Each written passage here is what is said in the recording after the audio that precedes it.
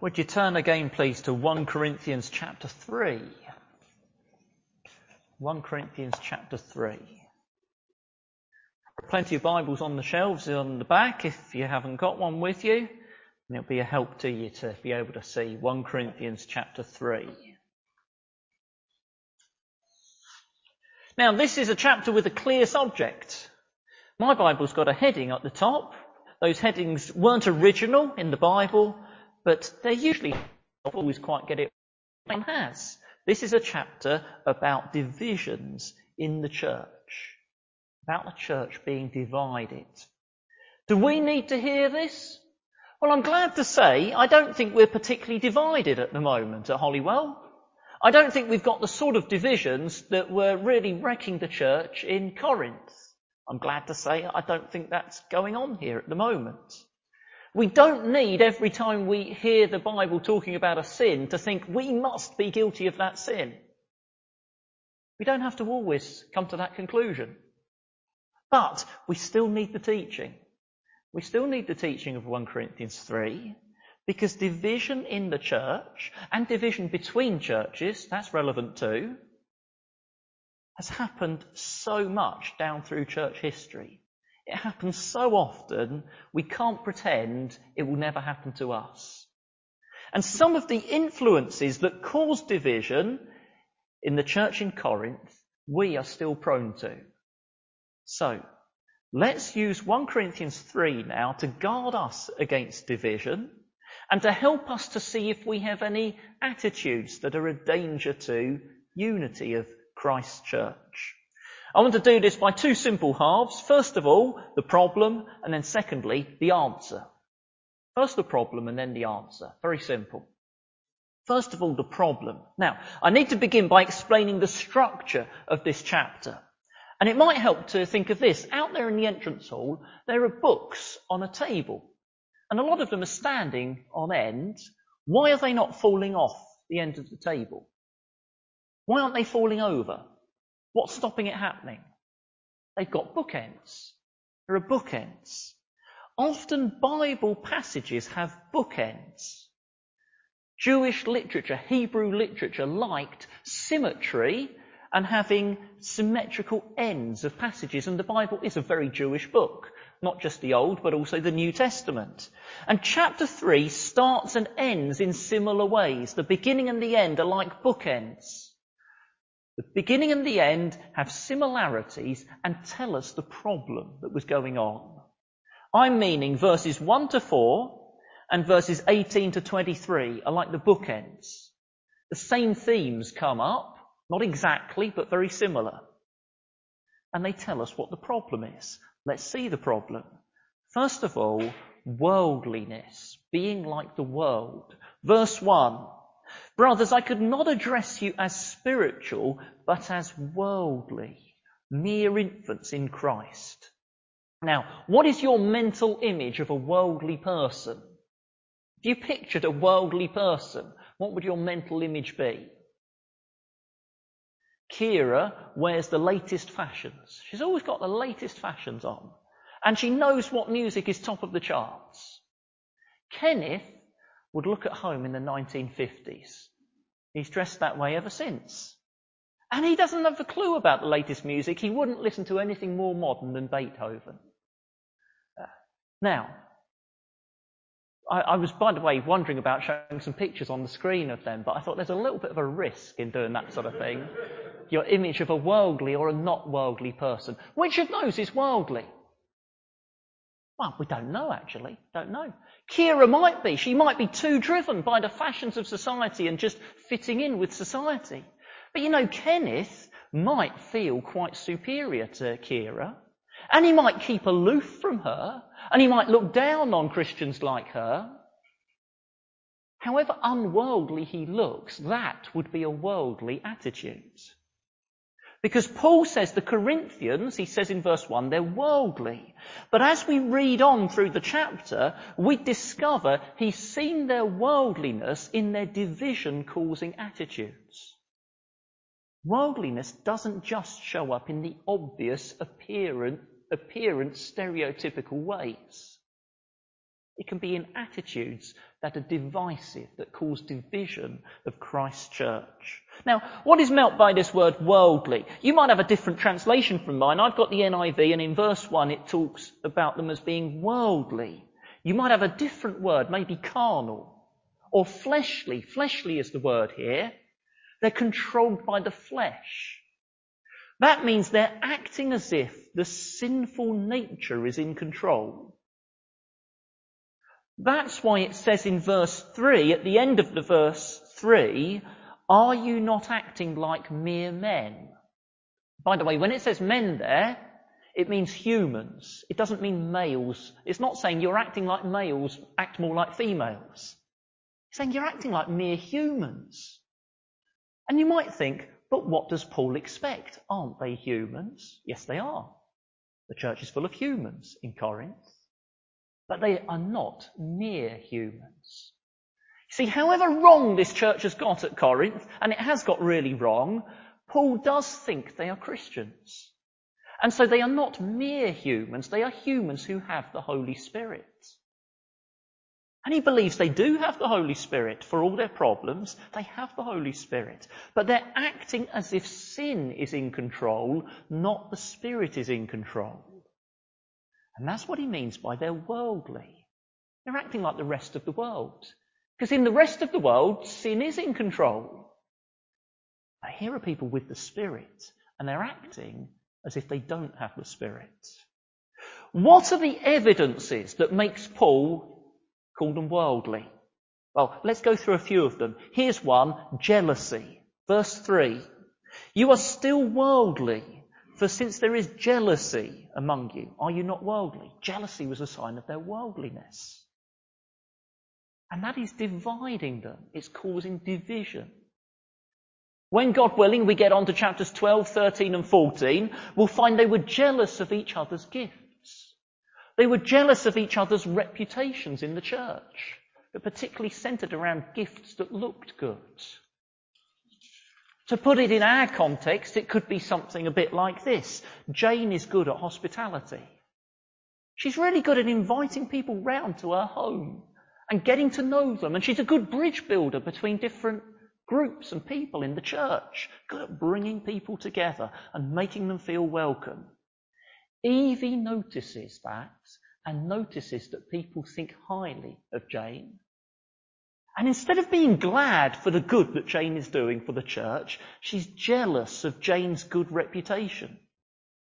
She's jealous of the way that Jane is appreciated by others. Now that is worldly. That attitude comes from the sinful nature, not the Spirit. The Holy Spirit would make us glad for other people's good they're doing and the way that others appreciate them. The sinful nature says, no, I want that. Let's put her down to put me up. And it's easy to see that such jealousy can pull people apart and divide the church. The Corinthians are worldly. It's seen in jealousy. It's seen in they have a problem with quarrelling. Verse 3 again. For since there is jealousy and quarrelling among you, are you not worldly? Now, if that jealousy remains buried, it will result in bitterness and grumbling.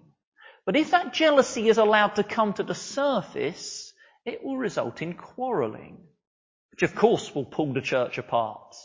Division. Their worldliness is also seen in, I'm trying to move rapidly here, in being personality driven. Verse 4. For when one says, I follow Paul, and another says, I follow Apollos, are you not mere men? You're being worldly. Now, this had become a big problem in the Corinthian church, dividing into groups that one followed Paul and another followed Apollos, and they were personality driven. You can see it back in chapter 1, verse 11. Chapter 1, verse 11. My brothers, some from Chloe's household have informed me that there are quarrels among you. What I mean is this. One of you says, I follow Paul. Another, I follow Apollos. Another, I follow Cephas, which by the way is the Apostle Peter. And then others, well, they were more spiritual. We follow Christ. We're better than you. We follow Christ. It doesn't mean they really were better. It means they think they're better and they think they're super spiritual. They were like fan clubs, each one boasting about its leader. You can see that at the other bookend of chapter 3. Remember, you've got these bookends and similar topics come up. So chapter 3 verse 21 says, "So then no more boasting about men." They're boasting about their leaders. Some say, Paul, he's an apostle. He's the great one. Others say, no, Paul's no good as a preacher. He's really not very impressive. Apollos, now he's a great speaker. And they boast about the men who lead their fan club. They're like people in fan clubs. Now, if you're a 13-year-old, it might be okay to be in a fan club. I mean, it's not that great, but it might be okay. And to have the posters on your wall and to be eager to hear the latest news from your celebrity. But imagine you go around the house of a 50-year-old and there's all the posters on the wall of the celebrity that they're a fan of. You'd say, how immature. And that was the Corinthians. Verse 1, he says, you're mere infants in Christ. Come on, Corinthians, you're being so immature. Being in these fan clubs, having your, I look to this man, no, I look to that man. Sadly, there's been a lot of this down through church history. Celebrities within the church. Groups around church leaders and celebrity preachers.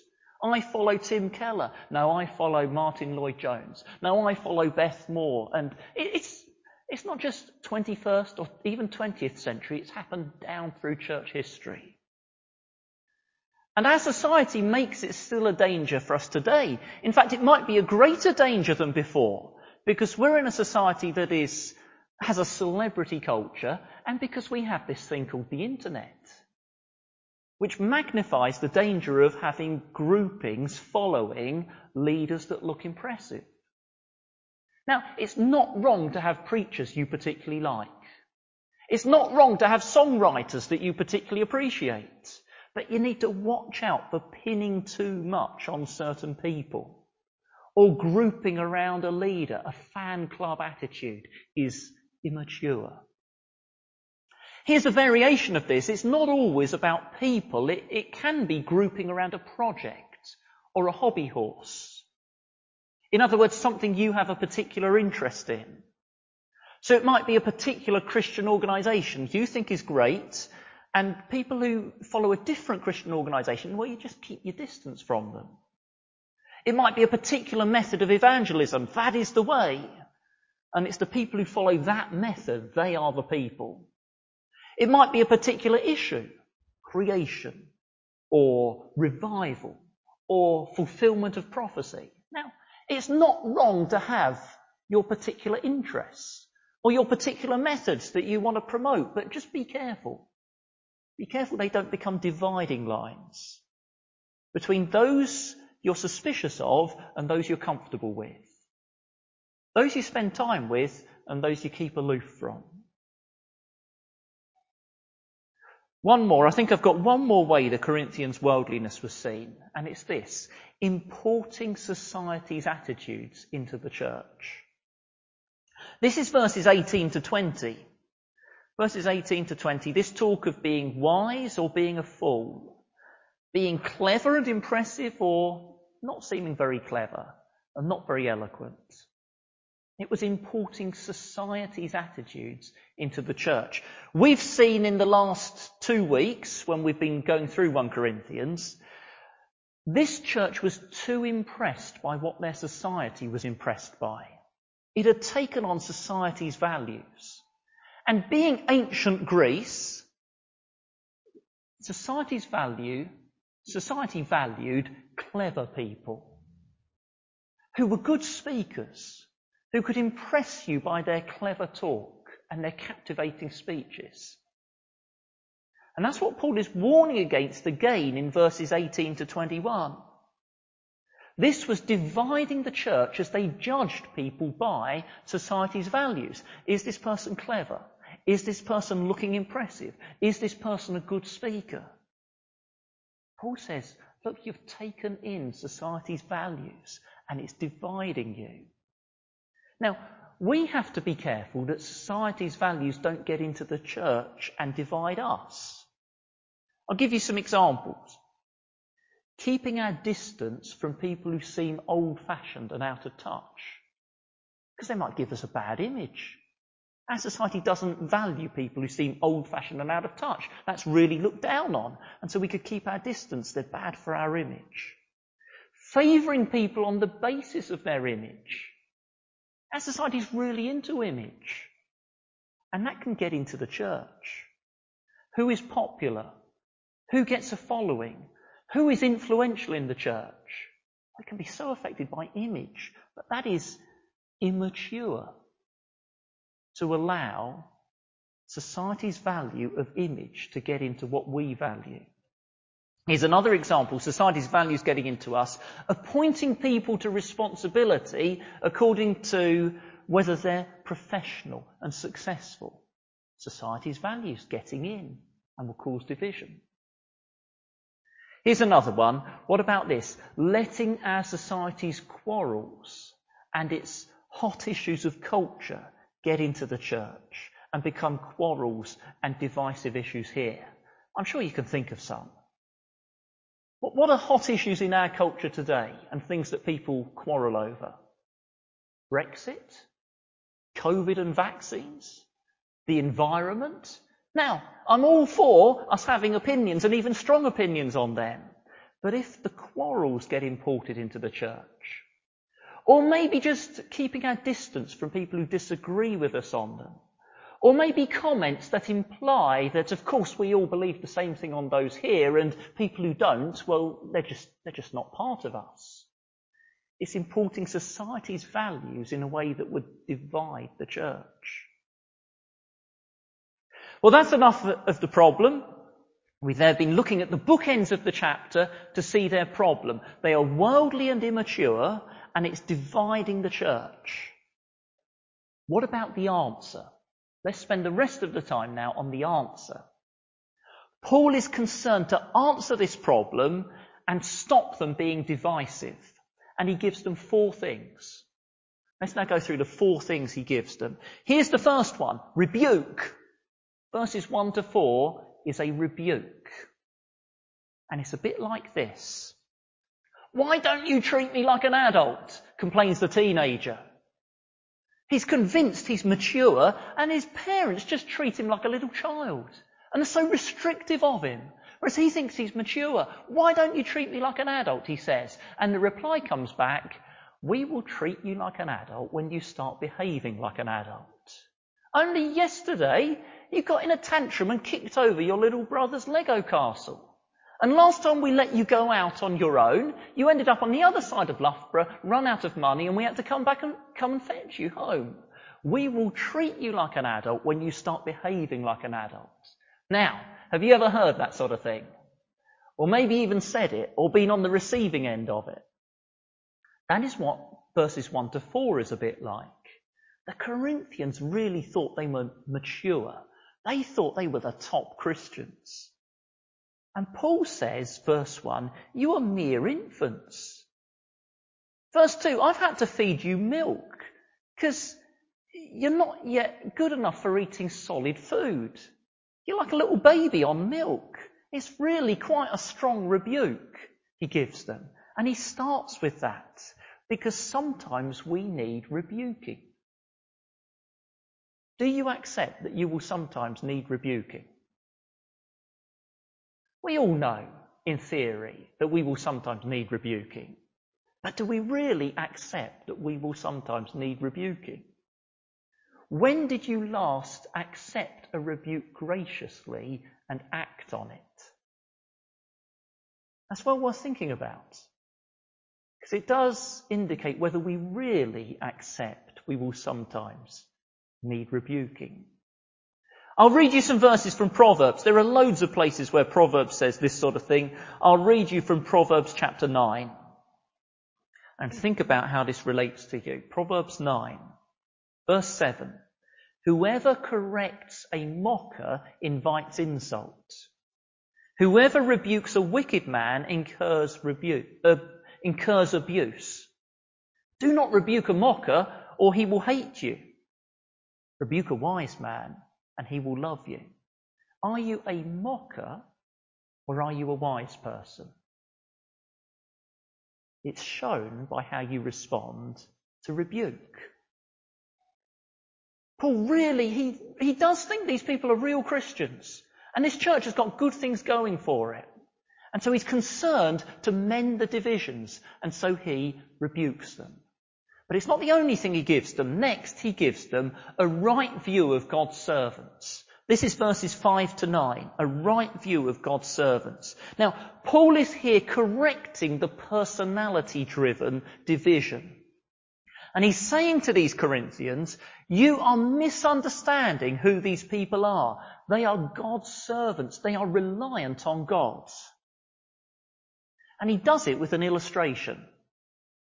And I'll repeat but change his illustration. A couple of years ago, our family planted onions. We got a packet of little onions to plant in the garden, tiny little onions. And I thought we followed the instructions, and if I remember rightly, it was early spring. We planted these onions, tiny little ones, in our vegetable patch. And for the next half a year, we watered them. And we cared for them. And just over half a year later, we pulled them up, and they were still tiny little onions. They were no bigger than when we planted them. We had effectively stored tiny onions in mud for half a year. It seemed to be a reasonable store of them. They hadn't rotted, but they just stayed there the same. We couldn't make them grow. Now, I expect some of you would do a lot better job. Some of you will be better gardeners and would know what we'd got wrong, and some of them would grow. But even if you're a good gardener, I bet not all of them would grow, because it's God who makes things grow. And you might be better than we were at planting and watering, but still they wouldn't all grow, because it's only God who makes things grow. Now, Paul here in verses 5 to 9 is not saying there's something dodgy about that Apollos, keep away from him. He's not saying Peter is quite a useless fellow, he doesn't know how to start a church. These leaders are God's fellow workers. Do you notice in verse 9? These leaders are God's fellow workers. That's great. And they were good at planting and watering churches. They knew what they were doing. And in fact, in chapter 4, Paul will appeal to them to respect him as their father in the gospel. He says, you ought to respect me. I'm like your father in the gospel. So he's not saying, all these people are no good. They're like my family with onions. No, they were good at planting and watering. But his emphasis is, it's only God who makes things grow. These men are nothing without God. Only God can make the church grow. Verse 7. Neither he who plants nor he who waters is anything, but only God who makes things grow. The power all comes from God. In fact, the church belongs to God is his emphasis in verse 9. We are God's fellow workers, we belong to him. You are God's field, you belong to him. You are God's building, it all belongs to him. Thank God for good servants in his church. I hope you do thank God for them. But remember, they are servants in his church. They shouldn't be leaders of a group that centres around them. They shouldn't be on top of a pillar for us to admire them and for them to show off. They are part of the pillar that's all about showing Christ. So he gives them rebuke, he gives them a right view of God's servants, and then thirdly, he gives them a right view of the church. Now, this is verses 10 to 17. Now, verses 10 to 17 could look a bit of a difficult paragraph. So I want to give you some simple questions to help us see it's not that hard and for us to get the main message. So, here's some simple questions. I was going to give this a try. First one is for those under 15. There are some here under 15, aren't there? Are you going to speak up and tell us, what is the church pictured as in verses 10 to 17? I'll give you some help. It talks about a foundation. And it talks about Paul doing some building. And another clue is look at the last two words of verse 9, because they're introducing this all. Anyone under 15 going to tell us, what is the picture of the church here? The church is what?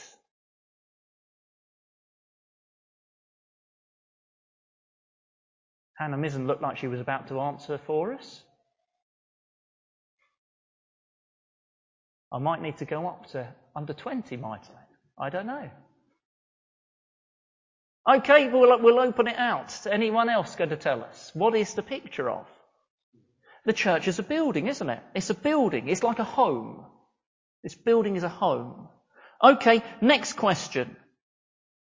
Let's say anyone under 30. Can anyone under 30 tell us what is the foundation of the building? Have a look at that paragraph. Can you spot the foundation of the building? We've moved up to anyone under 30. Jesus Christ. Thank you. I'd wondered how old you were, Philip. It's Jesus Christ. Yes. There's no other possible foundation. A community of people who were sinners, far off from God and anti each other as well. But now knowing and worshipping God, there's nothing else that could be built on except Jesus, who he is and what he's done. It's the only possible foundation. Next question. Let's forget the age categories because we'll start to get a little sensitive. Right? All our activity in the church has to be built on that foundation, Jesus himself. What's the difference between the building materials that we build on that foundation in verse 12? So, do you get the picture? Jesus is the foundation for the church, and we build on him. Everything we do must be building on him, but we could build with various different materials. What is the difference between the different building materials in verse 12? Yeah, so some of those building materials can get burnt up. They're easily flammable. So that is, verse 12, wood, hay, straw. Ever tried burning them? They burn very well. Or there is gold, silver, precious stones. They don't really burn. Okay, the impurities will burn away, but they themselves don't burn easily. I'll add the easily in because in case I'm scientifically wrong. Okay, but they're certainly less flammable. There is another difference, actually. Can anyone think of another difference between those two lots of materials? I'll give you a clue. Think about the most important building in the Old Testament and what it was built with. They're costly. Yeah, they are very costly and therefore were used for what? Old Testament. Very important building. The temple. The temple was built with gold, silver and precious stones. Whereas an ordinary person's house in that culture was built with wood, hay, straw. I know it's not in England, but think where this was written. Wood, hay, straw was an ordinary poor person's house. The temple, God's house, built with gold, silver and precious stones. An ordinary person's house built with wood, hay, straw. Okay, that's significant. But the main thing is what Adrian mentioned, wood, hay, straw get burnt up. So here's my next question. When do they get burnt up? When is that fire? When is the fire that burns them up? Yes, the end of time, because it says in verse 13, the day, and in the Bible, the day is looking forward to that great day when Christ returns. The day of judgment. Now, here it is picture language, not an actual fire. Picture language here, because it's talking about leaders in the church. It isn't talking about sending people to hell. Far less is it talking about purgatory. There's no such thing as purgatory. That's just made up by the Roman Catholic Church, and it's not here in this verse. It's picture language. There are leaders in the church, and some of them, what they've done will on the day of judgment prove to be worthwhile and lasting. And they, this paragraph tells us, will be rewarded. I suspect that reward is simply what it says in chapter 4, verse 5. Receiving praise from God. I doubt it's different classes of people in heaven, or different levels of enjoyment of heaven. I'm not sure, but I doubt it. Expect it's receiving praise from God on the day of judgment. Some of the leaders, yes, they're saved. Our paragraph says they are saved. They do get to heaven. But what they've done will not prove to be as lasting or worthwhile.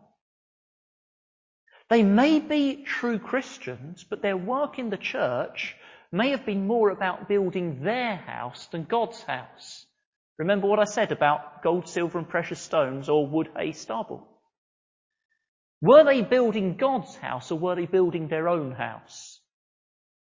What I mean is, are they trying to promote Christ's cause or are they trying to promote their own cause?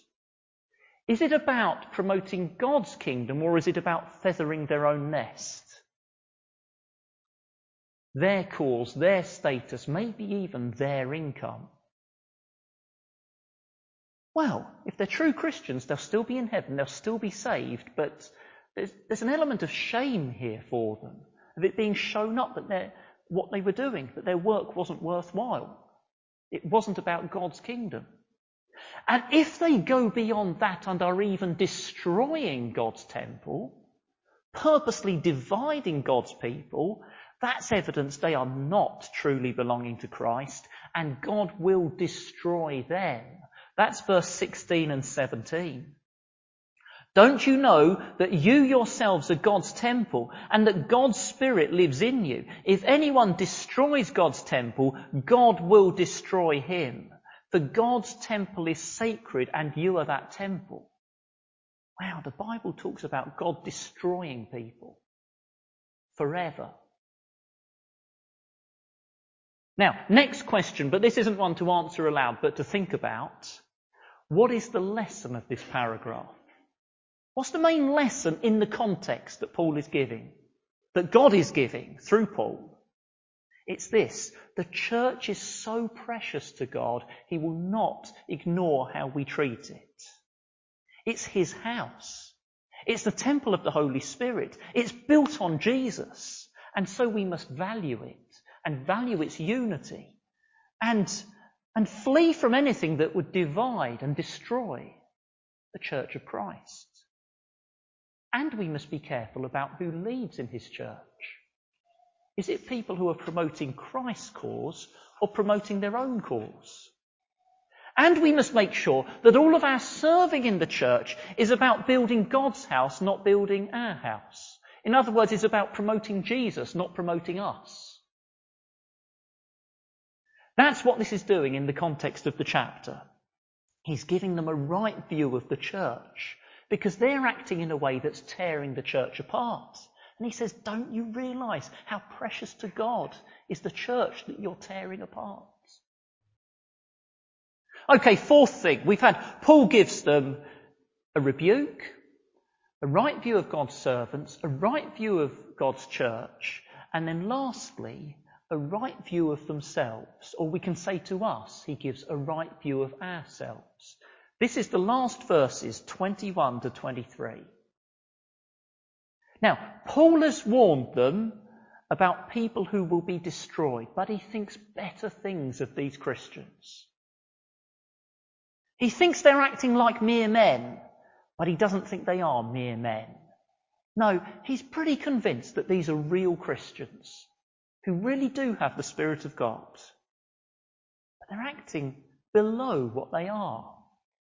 They say, I belong to Paul. Another says, no, I belong to Apollos. Another says, no, I belong to Peter. And Paul says, you've got it the wrong way round. Actually, verse 22, whether Paul or Apollos or Cephas or the world or life or death or the present or the future, all are yours. He says, Paul and Apollos and all these other leaders, they belong to you. You say, I belong to Paul. No, actually, Paul belongs to you. You've got it the wrong way round. It's a bit like this. Imagine a fallout in the royal family. Is that hard to imagine? Sadly not at the moment. So that's not a joke, because it is sad to see the state they're in. But imagine there's a fallout. And Princess Anne, she says, I belong to Jeeves the butler. I'm on his side. And Charles says, no, I don't think much of Jeeves the butler. I belong to Smith the cook. I'm on his side. And Prince William says, I'm with neither of you. I don't think they're any good. No, I belong to Brown the gardener. Well, that's ridiculous, isn't it? So that's ridiculous. You don't belong to them. They are your servants. They belong to you. And you are the royal family. And your family, so that means you shouldn't be dividing and saying, I belong to Jeeves the butler and I belong to Smith the cook. No, you're royal family. They are there to serve you. Well, verses 21 to 23 are a bit like that. Paul says to them, you belong to Christ. Do you see that in verse 23? You belong to Christ. And Christ belongs to God. He is God's appointed king. And everything is Christ's. Because he's God's appointed king, he inherits the whole world. And you're one with him. He's the king, and you're in him. You're his royal family. So don't go saying, I belong to this person or I belong to that person and going off into your groups. You've got it all the wrong way round. They're Christ's servants, and so in a sense they belong to you and are there to serve you. Doesn't mean treat them like dirt. No, but it means see what you are in Christ. Paul had a stern rebuke for these Christians. Verse 1, you are so immature and worldly, you're acting like babies. But it's not because he had a low view of them. He had a high view of them. Come on, he's saying, why are you acting like mere men when you are not? You are royalty in Christ. So he says to them effectively, stop this I belong to Paul, I belong to Apollos. It's beneath you because you belong to Christ. Stop this insecure jealousy of other people's gifts. You've got no reason for insecurity because you belong to Christ. You're his family. Stop this quarrelling and tearing each other down. How dare you do such a thing? Because they belong to Christ. It's a stern rebuke, but it's based on a high view of the Christian. Division in the church is often due to us having a low view of our fellow Christians. So, you might say, Holywell doesn't, and then how do you finish the sentence? What's your grumble about Holywell? Holywell doesn't, and then what would you say? Or people don't, and then how would you finish your sentence? What's your grumble about other people? People don't, and then you finish the sentence. Well, who do you mean by Holywell? Who are these other people who don't whatever it is you grumble about them? Or do whatever it is you grumble about them? Who are they? They're your brothers and sisters in Christ's royal family.